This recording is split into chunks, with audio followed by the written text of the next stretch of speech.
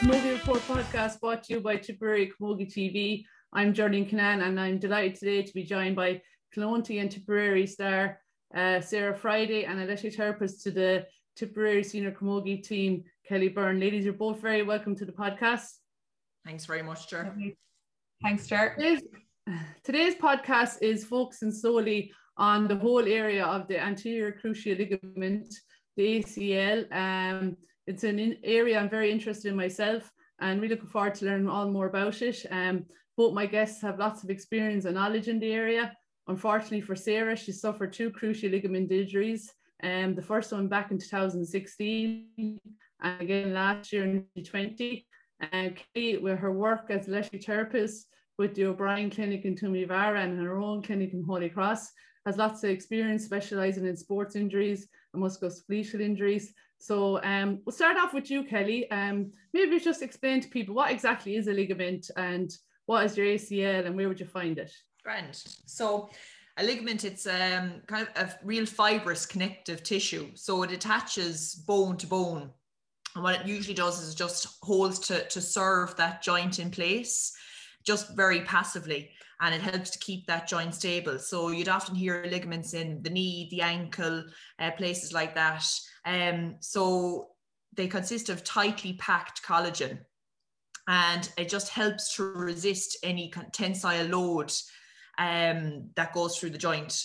But obviously when there's enough tensile load force that's applied into that joint in a direction that it's obviously not meant to go, or maybe that there's not enough neuromuscular components to it, or that there's not enough muscular strength as well at the joint, that if that's insufficient, that's where people then will pick up their injuries.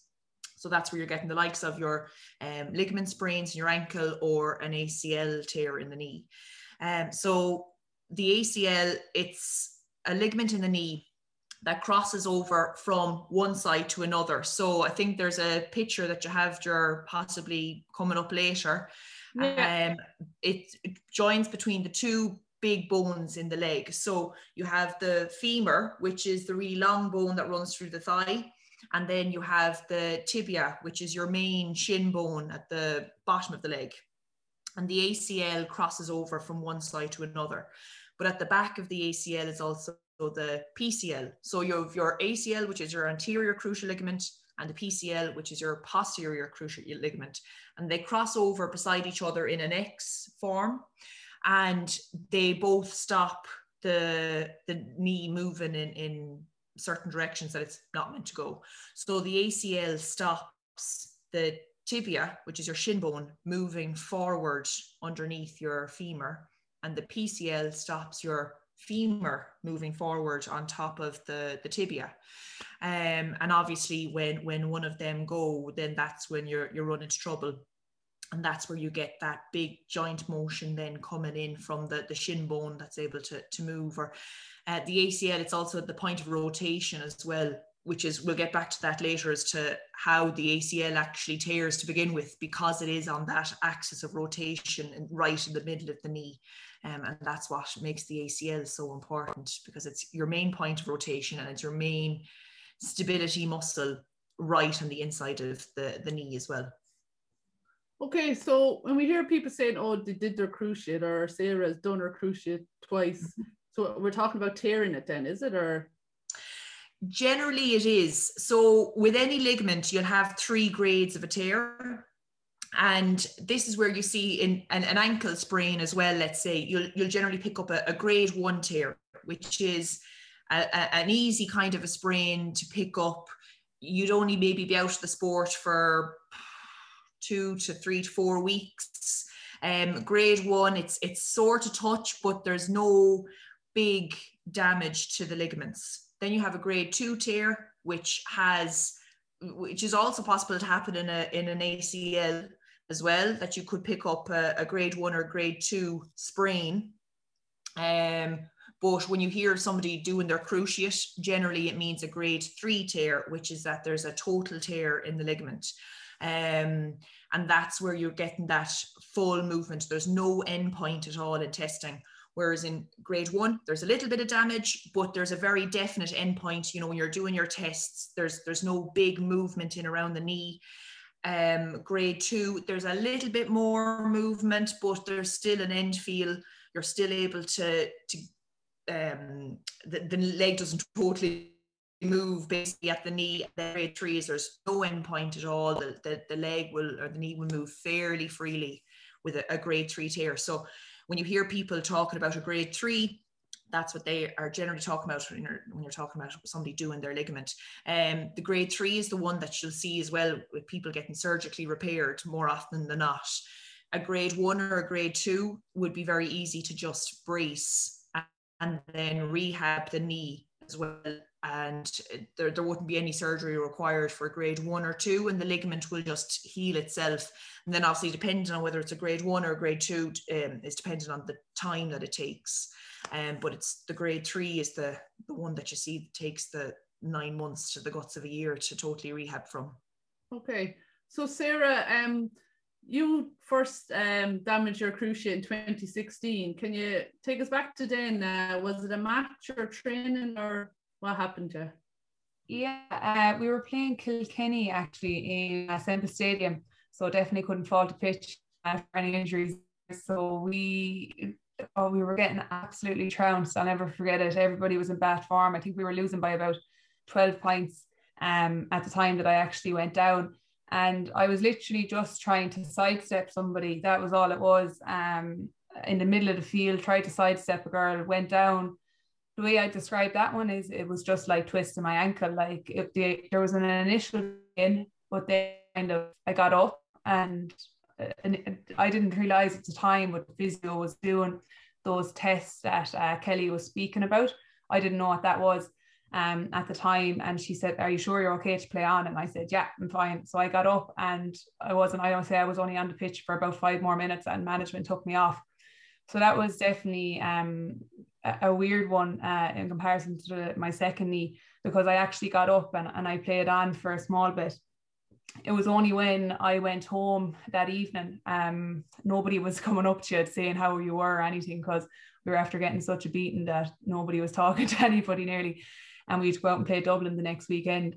So I actually drove myself home, put the feet up. I think there was hurling on in the evening, and was watching it away. And I say I must have been sitting down for about 2 or 3 hours straight. And obviously my knee was sore. I was icing it as if I was after twisting my ankle. And I remember I got up after sitting down for about 3 hours and I was like, something's not right here. I went to turn and I fell down because I couldn't, my knee went from under me. So then instantly kind of Dad was a bit worried, and we didn't really, to be honest with you, ACL wasn't on the mind. It was just that I was after twisting the knee. Went to training on the Tuesday, but obviously I was stiff at this stage. I had a bad limp on me. I wasn't training, but in the back of my mind, I was kind of sure, look, I might play on Sunday against Dublin. But then it wasn't long then. They were like, look, get the MRI.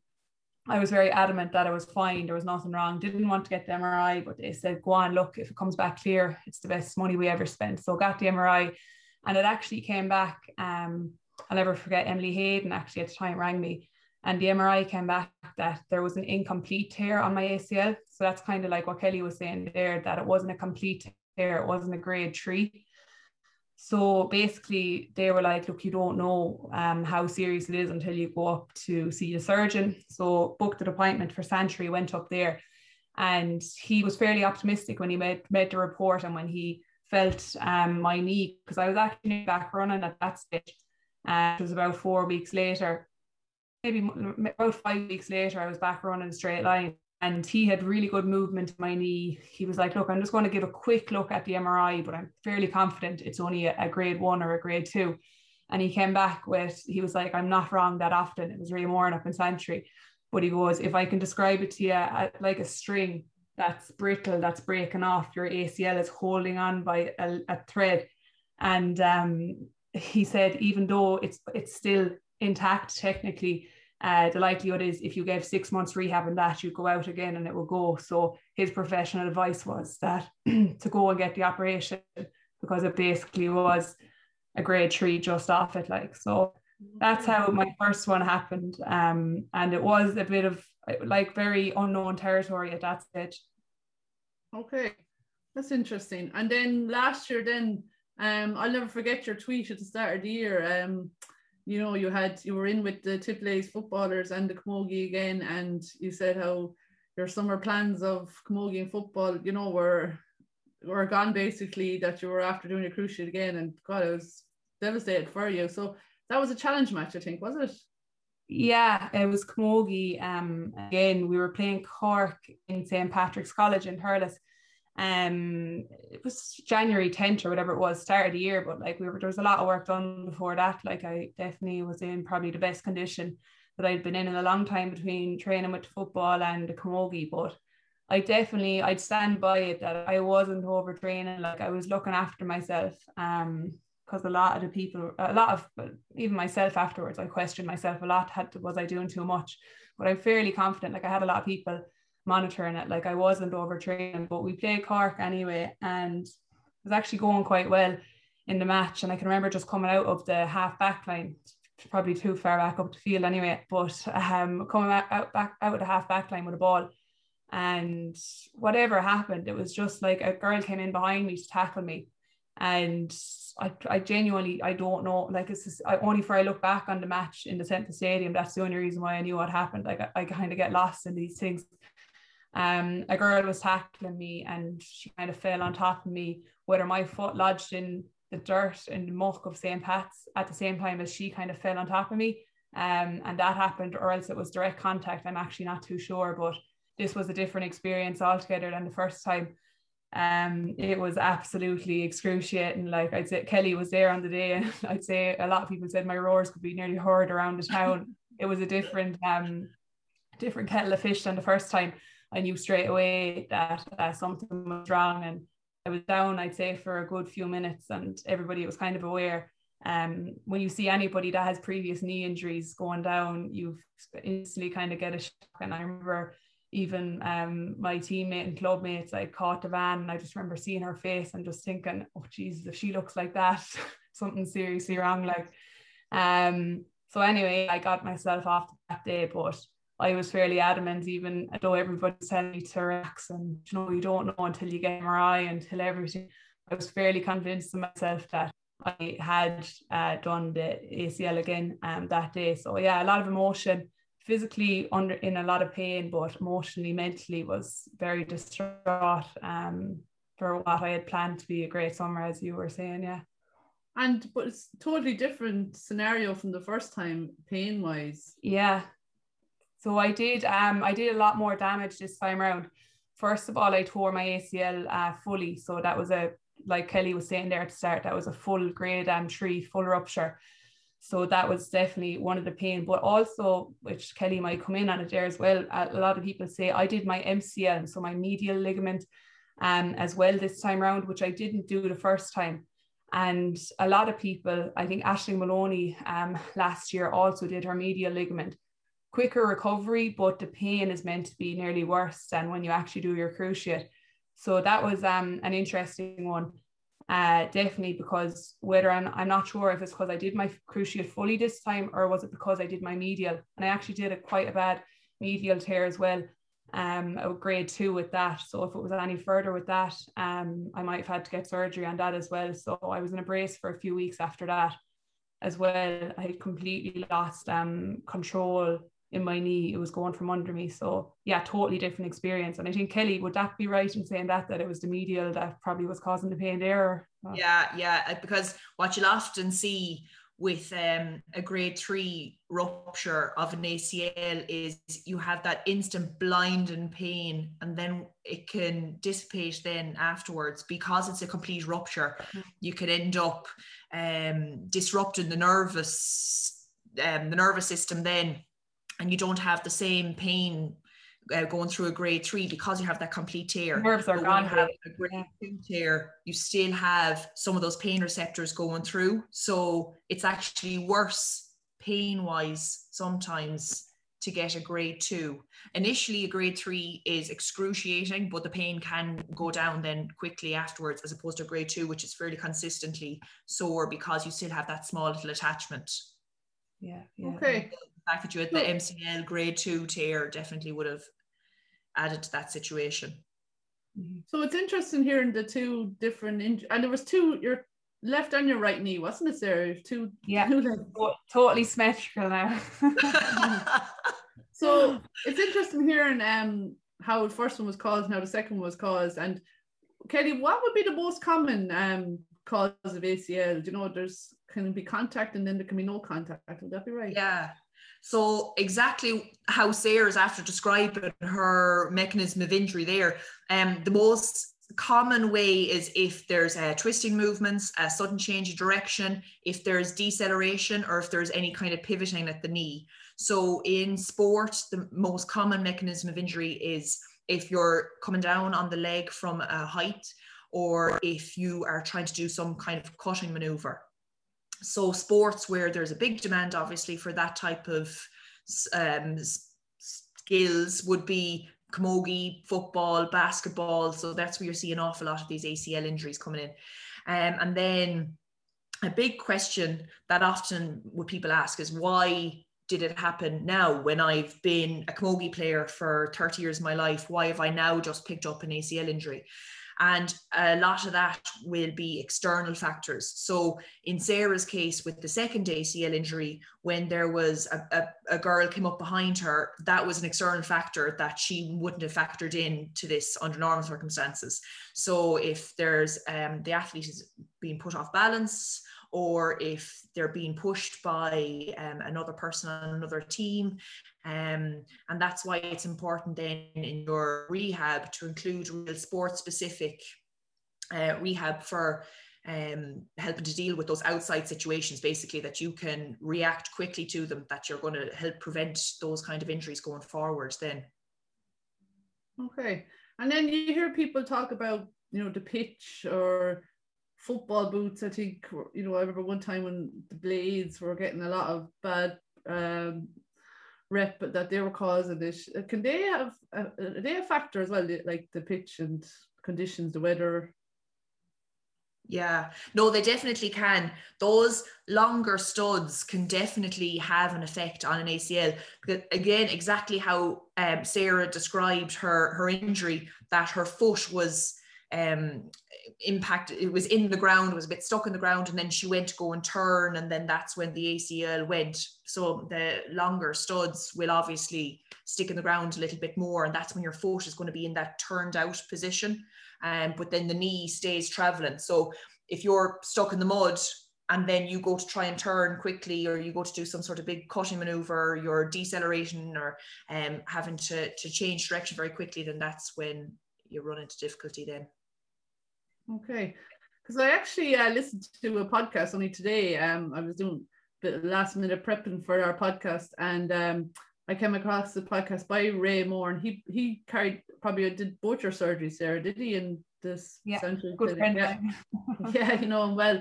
And actually, he was giving a talk all about ACLs, and he described how it was interesting that the ACL in the humans is, I suppose, it's quite modest for the size of the joint, and he said there's other animals out there that have better kind of ACLs, like I think he gave the example of a mountain tiger or something, and that like for sport the actual ACL is probably not, well, it wasn't designed for some of the sports that we're doing now. I don't know if either of you heard that before or. Oh, that's really interesting. It's definitely... I mean, I hadn't heard that in comparison to the animals and things like that, but it would make sense, I suppose, if you're talking about hopping off mountains in comparison to playing camogie. But just back to you again, Sarah.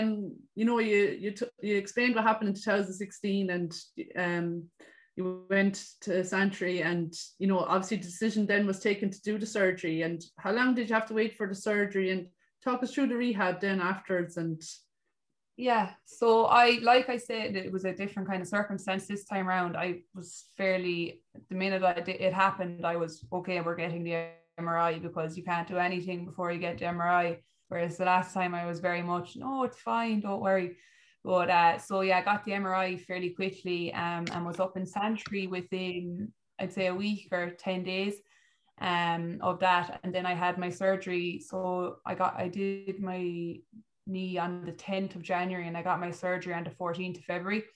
So the reason behind that was my knee was so ruptured and damaged and swollen that they actually couldn't go and operate at it the way it was because there was so much trauma in it. So they actually gave me a few weeks there to do a bit of prehab, they call it, so before the surgery, because after the surgery you don't have the same use of your muscles, so they kind of entice you to build up as much muscle as you can before the surgery. So I was doing that from the get-go really as much as I could, and then I got the operation on the 14th of February, a great Valentine's Day. And then I literally came out of that and it was head down, like working straight away.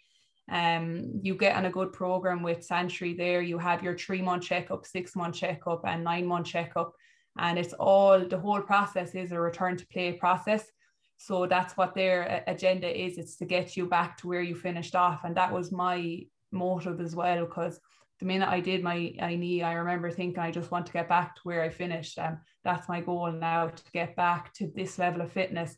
And playing, at the time I was optimistic, probably I wanted to play football as well as camogie. Made the choice now to just stick with the camogie. But yeah, the rehab is intense enough. Like I said, like once, like the first 10 days, your goal is to try get off the crutches and start walking and get a walk back, because I think Kellie will come in there. A lot of people, if you don't get your walk back, get your bend in your knee and your extension, that you can actually develop a limp, and even at that, then it can go into your running technique and it can actually put you at more risk of doing your knee again. So the first 2 weeks are really important in that. I think you would agree with that, Kellie, would you? That trying to get your walk back. Get the range of motion back in the knee as quick as you can. That's the most important thing, and you can build on that after that then. Yeah, definitely. So then once I had that, the range of motion, as Kellie said, so basically being able to straighten your knee and be able to bend it to a certain level of flexion. I was back in the gym trying to build up strength as much as I could, get my mobility back, working alongside Kellie, alongside Paddy O'Brien, and different people. And I was lucky because we didn't go into lockdown, I don't think, until, was it the end of March or something like that? So I had so I had a few weeks in the clinic working away with them. And then like that, it was probably kind of a good thing in a sense that I had the knee done before, because when I got the programs from the lads, I was able to put it into place with kind of nearly, I remember doing that 3 or 4 years ago, and I got myself through lockdown. It was tough at the end of it because I didn't have the resources of building strength in your quad, which a lot of people can find difficulty in. So when I went back to the physios, the key thing was, yeah, you're moving well, you're back running, but building your quad strength is so difficult. So that was a big challenge for me, but it was grand. It wasn't as tough as the first one. I had a good support system in place, and I knew kind of the do's and don'ts of what not to do. And the minute you're back running, it's a big milestone.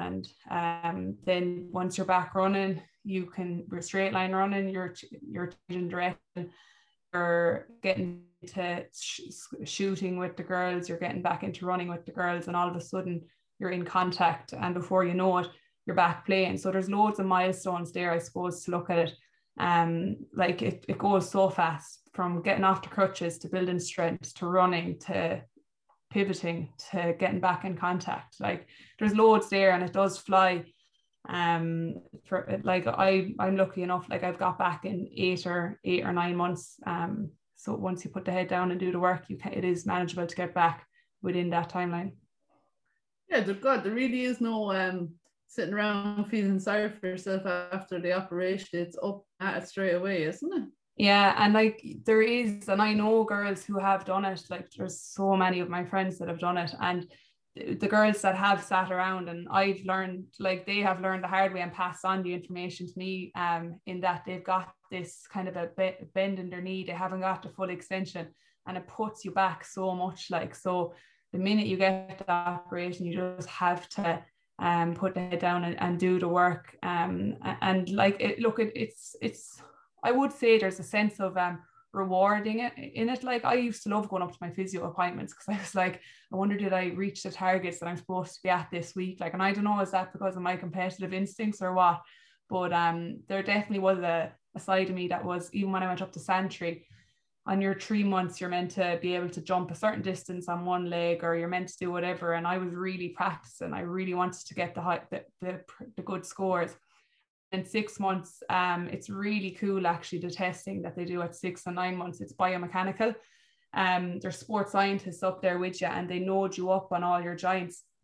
So basically, they can see you as a stick person on the screens, and they have the nodes. So if they see you running and your knee is bending in, then that's obviously highlighting to them that you're still adversely affecting your knee when you're running, and we need to correct that. So it is really cool, and I really got into all that SE stuff and biomechanics by doing that. And then once you get up to the 9 months, you're literally just hoping for the physio and the surgeon to sign you off to get back to play. Just on that then as well, Sarah, just to add on what you're saying there about how, it's straight away you get going, and how you do enjoy the 9 months is going on. Like, I can honestly say, and even coming from Sarah's perspective as well, that they're nearly stronger after coming back after the 9 months of an ACL rehab than they were pre-injury, because they've dedicated 9 solid months to building up quads, building up hamstrings. And like Sarah was saying there about going up to Santry and seeing a little small detail in a stick figure of how her knees could have been collapsing inwards and where she needed to build up strength in certain little areas. So it's not the sentence that people sometimes think it is. I know initially it's devastating, but I genuinely do see people coming back a lot stronger at the end of it than they were pre-injury. Yeah, that's interesting you said that, because my next question was going to be that when you do your cruciate, are you at a risk of doing it again because it wouldn't be as strong? Or also, in Sarah's case, is there a risk of doing the opposite knee, maybe overcompensating or something? That's what I was going to ask you next, Kellie. Oh, okay. So in a lot of the papers that I've read, most of them have said that there's between about a 2 and 6% chance of re-rupturing the graft in the first couple of years. And obviously that percentage gets less and less the more time that goes on. But a lot of it is down to the rehab that's done on the knee in that first year. So if the rehab isn't adequate enough, then there's a far greater chance of being able to re-rupture that graft in the first couple of years. And then if the other knee tends to go, generally it's because you probably haven't corrected the reasons why the other knee went in the first place. So maybe it's muscular imbalances, or maybe there's a neuromuscular issue that you haven't corrected, and that's why the other knee goes as well, possibly a couple of years later. But then, like I was saying before, there's those external factors as well that, like in Sarah's case, in 4 years down the line, a second one came, but again, it could have been from a push in the back that she wasn't expecting or something along those lines. So you are about between 2 and 6% at risk. But again, it is down to the rehab that you do, how dedicated you are to the rehab. And from my reading then as well, before you return to play, there's 6 things that you really need to be at equivalent to the uninjured knee. So they'll test you in isokinetic strength tests, which is where Sarah also done these on a Biodex machine, and they'll test your quads, which is the muscle on the front of your leg, your hamstrings, which is muscle on the back of your legs, and they'll test both those muscles in comparison to the unaffected leg. So you need to be able to pass them within a certain percentage of the unaffected leg to be able to be clear, to be able to return to play. Then you need to be able to pass in running drills and in hopping drills as well. So when you pass 6 particular tests, then you're allowed to return to play, and you know that your rehab has been adequate. You also need to look at your hamstring to quad strength ratio. That's a big factor as well in if you're going to re-rupture a graft. So it's just making sure that the hamstrings and the quads are as strong as they possibly can be is the main thing. So a lot of it boils down to inadequate rehab at the end of the day, that if you do re-rupture it within a short space of time. Okay. And you mentioned graft there, and I suppose this is the other thing I only learned today. So they actually take a graft from a tendon. Is that right? Yeah. Yeah. So you can head away there, Sarah, and say where yours came from first. Yeah, so when I think Ray Moore and like that, there's two that you get the hamstring, take a graft from your hamstring or from your patella tendon, which is on the front of your knee. And I know a few of my friends like have got hamstring grafts. When I was going to Ray, he was with he does patella. I'm pretty sure that's what he kind of sticks with, unless there's different generally. Yeah, unless like you're not fully grown or stuff like that, would be he'd go hamstring then. But yeah, I got my patella, and it's quite, I think that's nearly the sorest bit about the surgery afterwards, because that's where the biggest incision is coming from. And then they obviously have to sew your tendon back together then as well, or whatever. I don't really know the ins and outs now, Kellie might, but that definitely, the front of your knee there where your patella is, even to this day on my left or my right knee, if I was doing any exercises that required me on my knee or anything like that, there would be a little bit of tenderness there and stuff, but just because that's where the graft came from, and that's nothing to do with my ACL, that's just where the actual patella tendon is. So yeah, that's where I got mine too anyway. Yeah, that's something I never knew. I suppose I never had to think about it, but I was just like, that's mad. So to take a bit of the tendon out of your knee, your patellar tendon, and put it into your knee. Like what you'll find is in most of them, they'll start with the patella tendon, and then if you end up re-rupturing the graft in the same knee, they'll then take it out of the hamstring tendon. Because I think you can get, like, say, some of my friends now that have got hamstrings. I think the reason why I think Ray said he'd go with patella is you can end up having hamstring issues then if you take it from your hamstring, because you could end up not doing your ACL, but you could have serious hamstring issues for the rest of your playing career. So that's why they opt with the patella, I think, Kellie, is it? Yeah, no, the hamstring is only looked at if it's, a re-rupture, and they're already after taken from the patella tendon. I think one of my friends got his graft. He did it about 3 times from his medial. Would you ever heard of that? I don't know. His medial hamstring tendon. I don't know. I thought it could have been his medial ligament. I'm not sure, but I thought that. Oh, that I don't know. Yeah, bits to be all over the place. Yeah. And Kellie, could it be? Is there's no hereditary connection then? The way you hear of people have bad knees, their father had a bad knee and their brother had a bad knee, and now they have a bad knee. Yeah, not really for the ACLs. It's going into big gene pool talk then as well about different types of genes, and it's a really in-depth scientific chat, and it's words that I wouldn't even know today. But it has been thrown about, but for the likes of ACLs, not really too much of a hereditary issue. Definitely you would hear it for arthritis, for what other knee issues would you get? Yeah, kind of rheumatoid, that type of stuff that you'd have hereditary issues to it. But in terms of ACL, it wouldn't be as much of a factor. Okay. And Sarah, would you have been worried, I suppose, after 2016, you got back playing and all that, would you have been worried about the knee that you had done or doing the other one, or had you worries of, doing your cruciate again? Or when I went back to play fully competitively in my first time round, no, I didn't, to be honest with you. The first few months there, when you're kind of back with the group, when you can go back to contact training at like 7 months or so, that's probably where you'd be the most I suppose uneasy about going back. And it's not even you that are uneasy, it's the players that are around you as well. Nobody wants to come near you when you go back training after you do your ACL, because nobody wants to be the person that hit Sarah's shoulder or did something again.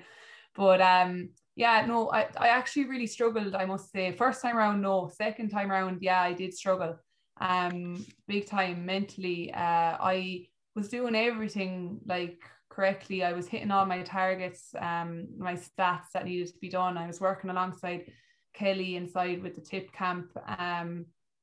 I came on actually before we got to tip. I came on in our club county final a bit prematurely at 7 months after missing a lot of rehab with lockdown and stuff. So I think adrenaline kind of kicked in that day. Came out alive anyway, and I just kind of thought when I went back with tip then that everything would just align and I'd be back playing and that would be that. But I went back and I was actually terrified. I didn't, like, I was doing everything with Kellie, like all these different tests, like Kellie was saying there, she was hitting me shoulders, I was falling on the deck, like everything was going, like I was doing everything I should be. But the minute it came to 15 on 15 and I was standing in the corner, I was standing in the corner, like I wasn't moving. And I kind of just had, I think Kellie will say as well, like there was probably a lack of resources inside where I couldn't be with Kellie as much as I wanted or anything like that, or she couldn't be with me as much as she wanted to because she's a physio to the rest of the team as well. So I actually took time out and I went and worked with Carbro Quillon. He's the Tipperary hurler strength and conditioning coach, and I was out on the pitch with him about twice a week when the girls were playing matches like their championship games. I'd go out on a Sunday morning and hurl with Carbra in Bursley, and he would be hitting me shoulders and like that I've never got hit before, and I was trying to get the ball off him, tackling with him, and the kind of mindset was then if I can actually do that with him I should be able to go back in with the girls. And that's actually exactly what happened. In the space of 2 weeks of not being near contention, of being on a panel nearly, I went to being in contention to starting for the All-Ireland quarter final and then getting to start for the All-Ireland semi-final. So there was nothing physically wrong there at all where I had that shift of mindset. It was just completely in my head. I didn't realize it up until it hit me in the face when I was literally static in a corner of a hurling field and not Julianne Burke, yeah, you get this one, off you go. I'm happy enough here. So it definitely was a big mindset shift and confidence shift. And then once you get back into the swing of it, you're kind of asking yourself, which knee is it? And that's the stage I'm at now. I'm obviously very mindful of the fact that I have 2 ACLs done, and I do a good bit of integrated into my gym program, a lot of rehab and stuff. And once I integrate that into my program, I don't really think about it anymore. And that's where I kind of am now. It's in my gym program. I do what I need to do, and that's it. I know I'm looking after myself to the best I can.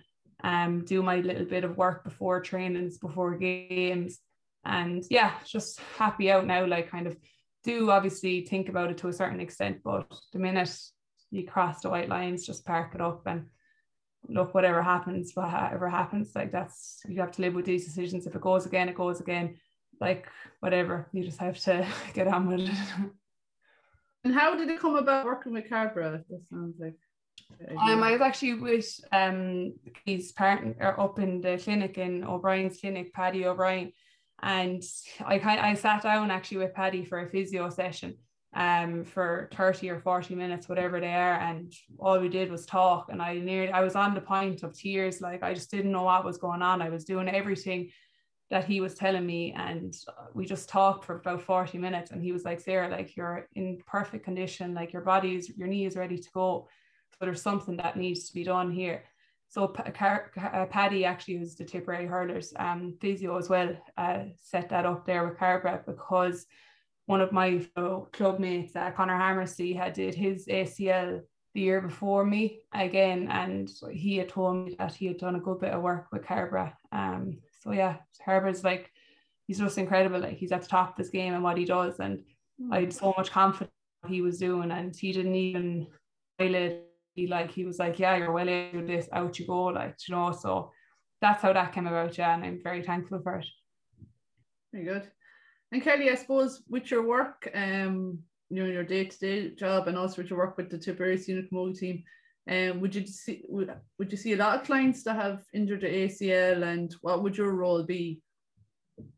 Oh God, you would. Unfortunately, I rarely have a season with a team that I don't see at least one ACL. And so I have seen a good few going through And the best thing about being on the sideline and then seeing them in the clinic then afterwards is you're constantly seeing them from start to finish. It's absolutely brilliant, because an ACL really has to be diagnosed relatively quickly. Because sometimes what can happen is within about 24 hours, you can get a massive amount of swelling around the knee, and then it becomes very difficult then to be able to fully test if you do have an ACL rupture.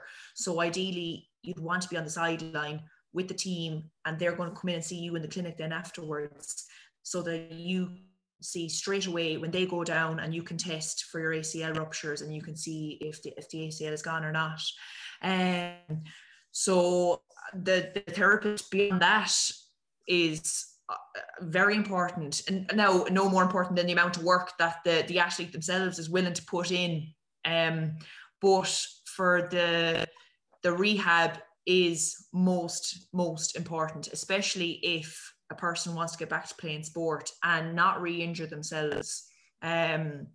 So the role that therapist plays is just to make 100% sure that they're given the best quality exercises to the athlete when they're coming in, making sure that they are pushing them then at the same time, that they're not sitting back just giving them loads of strength work, that there is loads of neuromuscular stuff, proprioceptive stuff. There's the sport specific stuff coming on.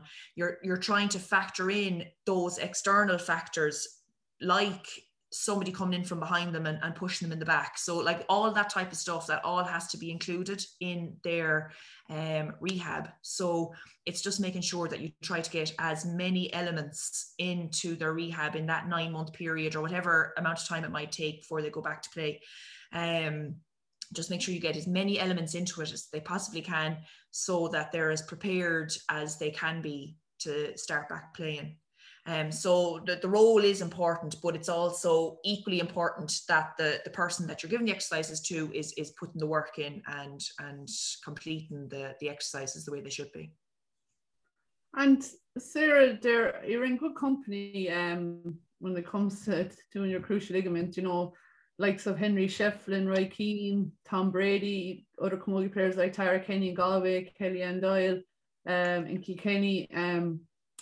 I suppose, Kelly, I was just thinking, it seems to be all sports people that do their cruciate, or can anyone do their cruciate? I mean, if I run down the stairs in the morning and miss the last step, could I fall awkwardly and tear my cruciate? But then would I need surgery when I'm not playing sport? Or yeah, I suppose purely from the fact that camogie, hurling, football are the 3 main sports in Ireland, and their main skills needed are to be able to change direction quickly and to be able to come from jumping up high and landing on single legs. Like, they're some of the main skills that you need in the 3 main sports in Ireland. So I suppose that's probably why you see it mostly in sports people. But it's definitely possible for any normal non-sport playing person to do it. So you could be out running after your kids, and they could do a runner from left to right, and you have to change direction really quickly. And you could do the very same thing. You can plant your foot, turn your knee, so your knee is kind of is falling inwards a little bit.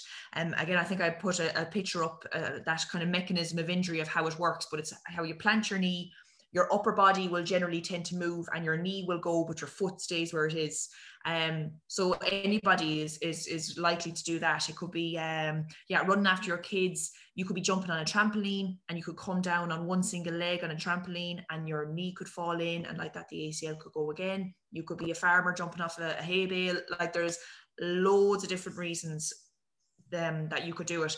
But it's very possible to go the non-surgical route with an ACL injury, especially if you're not a sports person and you don't need to do those cutting, pivoting, change of direction type movements. So it is possible to just be able to strengthen around the knee. And like Sarah was saying before, the most important thing is to have really good quad strength, hamstring strength.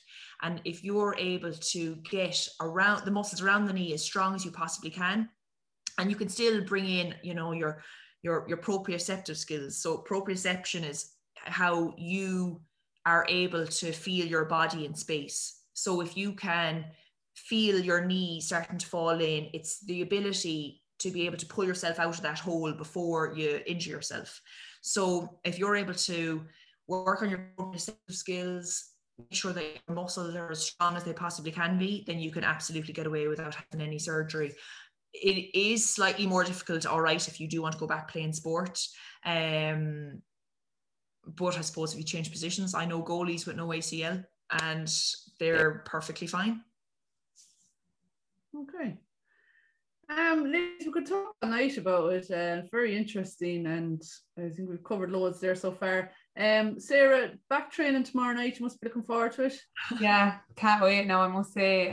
It's been a long lockdown with online gyms and running sessions and stuff. But no, I can't wait now to get back in with the group and get that competitive streak going again. And I think everybody, to be fair, has really bought into the program that the lads have given us for the last number of months. So really looking forward to just getting back into hurling, because it's been all real gym and running and a bit of hurling. So really looking forward to getting the hurling back in. And as you were saying there, like I'm in good company inside with people who do ACLs, but I'm also inside in good company here in the house I'm living in. And we had nearly a mini pod going in here in Thurles. Myself, Caught Van, Claudia Quirk and Andrea Lucknan are all living together here. So we'd be out doing sessions together and stuff because we live together. And that's lovely. Like, so I have had that group of people, but just really can't wait to get back in with that group and get the matches rolling and get Sundays back to what they're supposed to be, matches and games, and watching them on the telly or going playing them. Like, so yeah, can't wait. It's where I was togging out. I can't wait to get back tomorrow. It's where I was throwing a pair of togs on me in the morning. I cannot wait. That's great. Smell a deep heat in my nostrils again. And hopefully we'll have a long summer of sport. Will you don't have to strap your knee, or would you have to do anything in particular before training that others wouldn't have to do because you've had your surgery? No, do you know what? And I say from 2016 on, a lot of warm-ups and stuff. Yeah, I would have probably been a bit different than a lot of people, like doing single leg hops and just activating my hamstrings and quads and making sure that they're awake, so that if I do make a turn, that they're not, my knee isn't compensating for that. So, but to be honest with you, in the last 2-3 years, I've really noticed in warm-ups and different things like that trainers and Angelo Walsh, who's with us at the moment, like any gym program that he's given us for the group or any warm-ups that we've been doing, there's a lot of single leg dominate stuff in it. And I think coaches and S&C coaches in particular have really noticed that there is a high amount of females in particular that do their ACLs. So it's to our warm-ups now. So a lot of the time after the girls might do their warm-up, I might jump out or do it beforehand, my own single leg stuff. But at the moment, there's actually really no need in what we're doing, because everybody's doing the same thing. Because it's a preventative, not just for people who have done it, but for everybody. So yeah, not a whole pile, to be honest with you, Jarno. Okay, interesting as well. Okay, thanks, Sarah, and thanks very much for coming on the podcast. And best luck back training tomorrow and for the year. Wish you all success, and please God, an injury-free remaining camogie career, because I think you've had your fair share of injuries. To Kellie as well, thanks a million for coming on. You're a wealth of knowledge when it comes to the cruciate ligament injury, and really learned a lot. If you enjoyed this episode of the Camogie Report podcast, please give us a like, and don't forget to subscribe to Tipperary Camogie's new YouTube channel.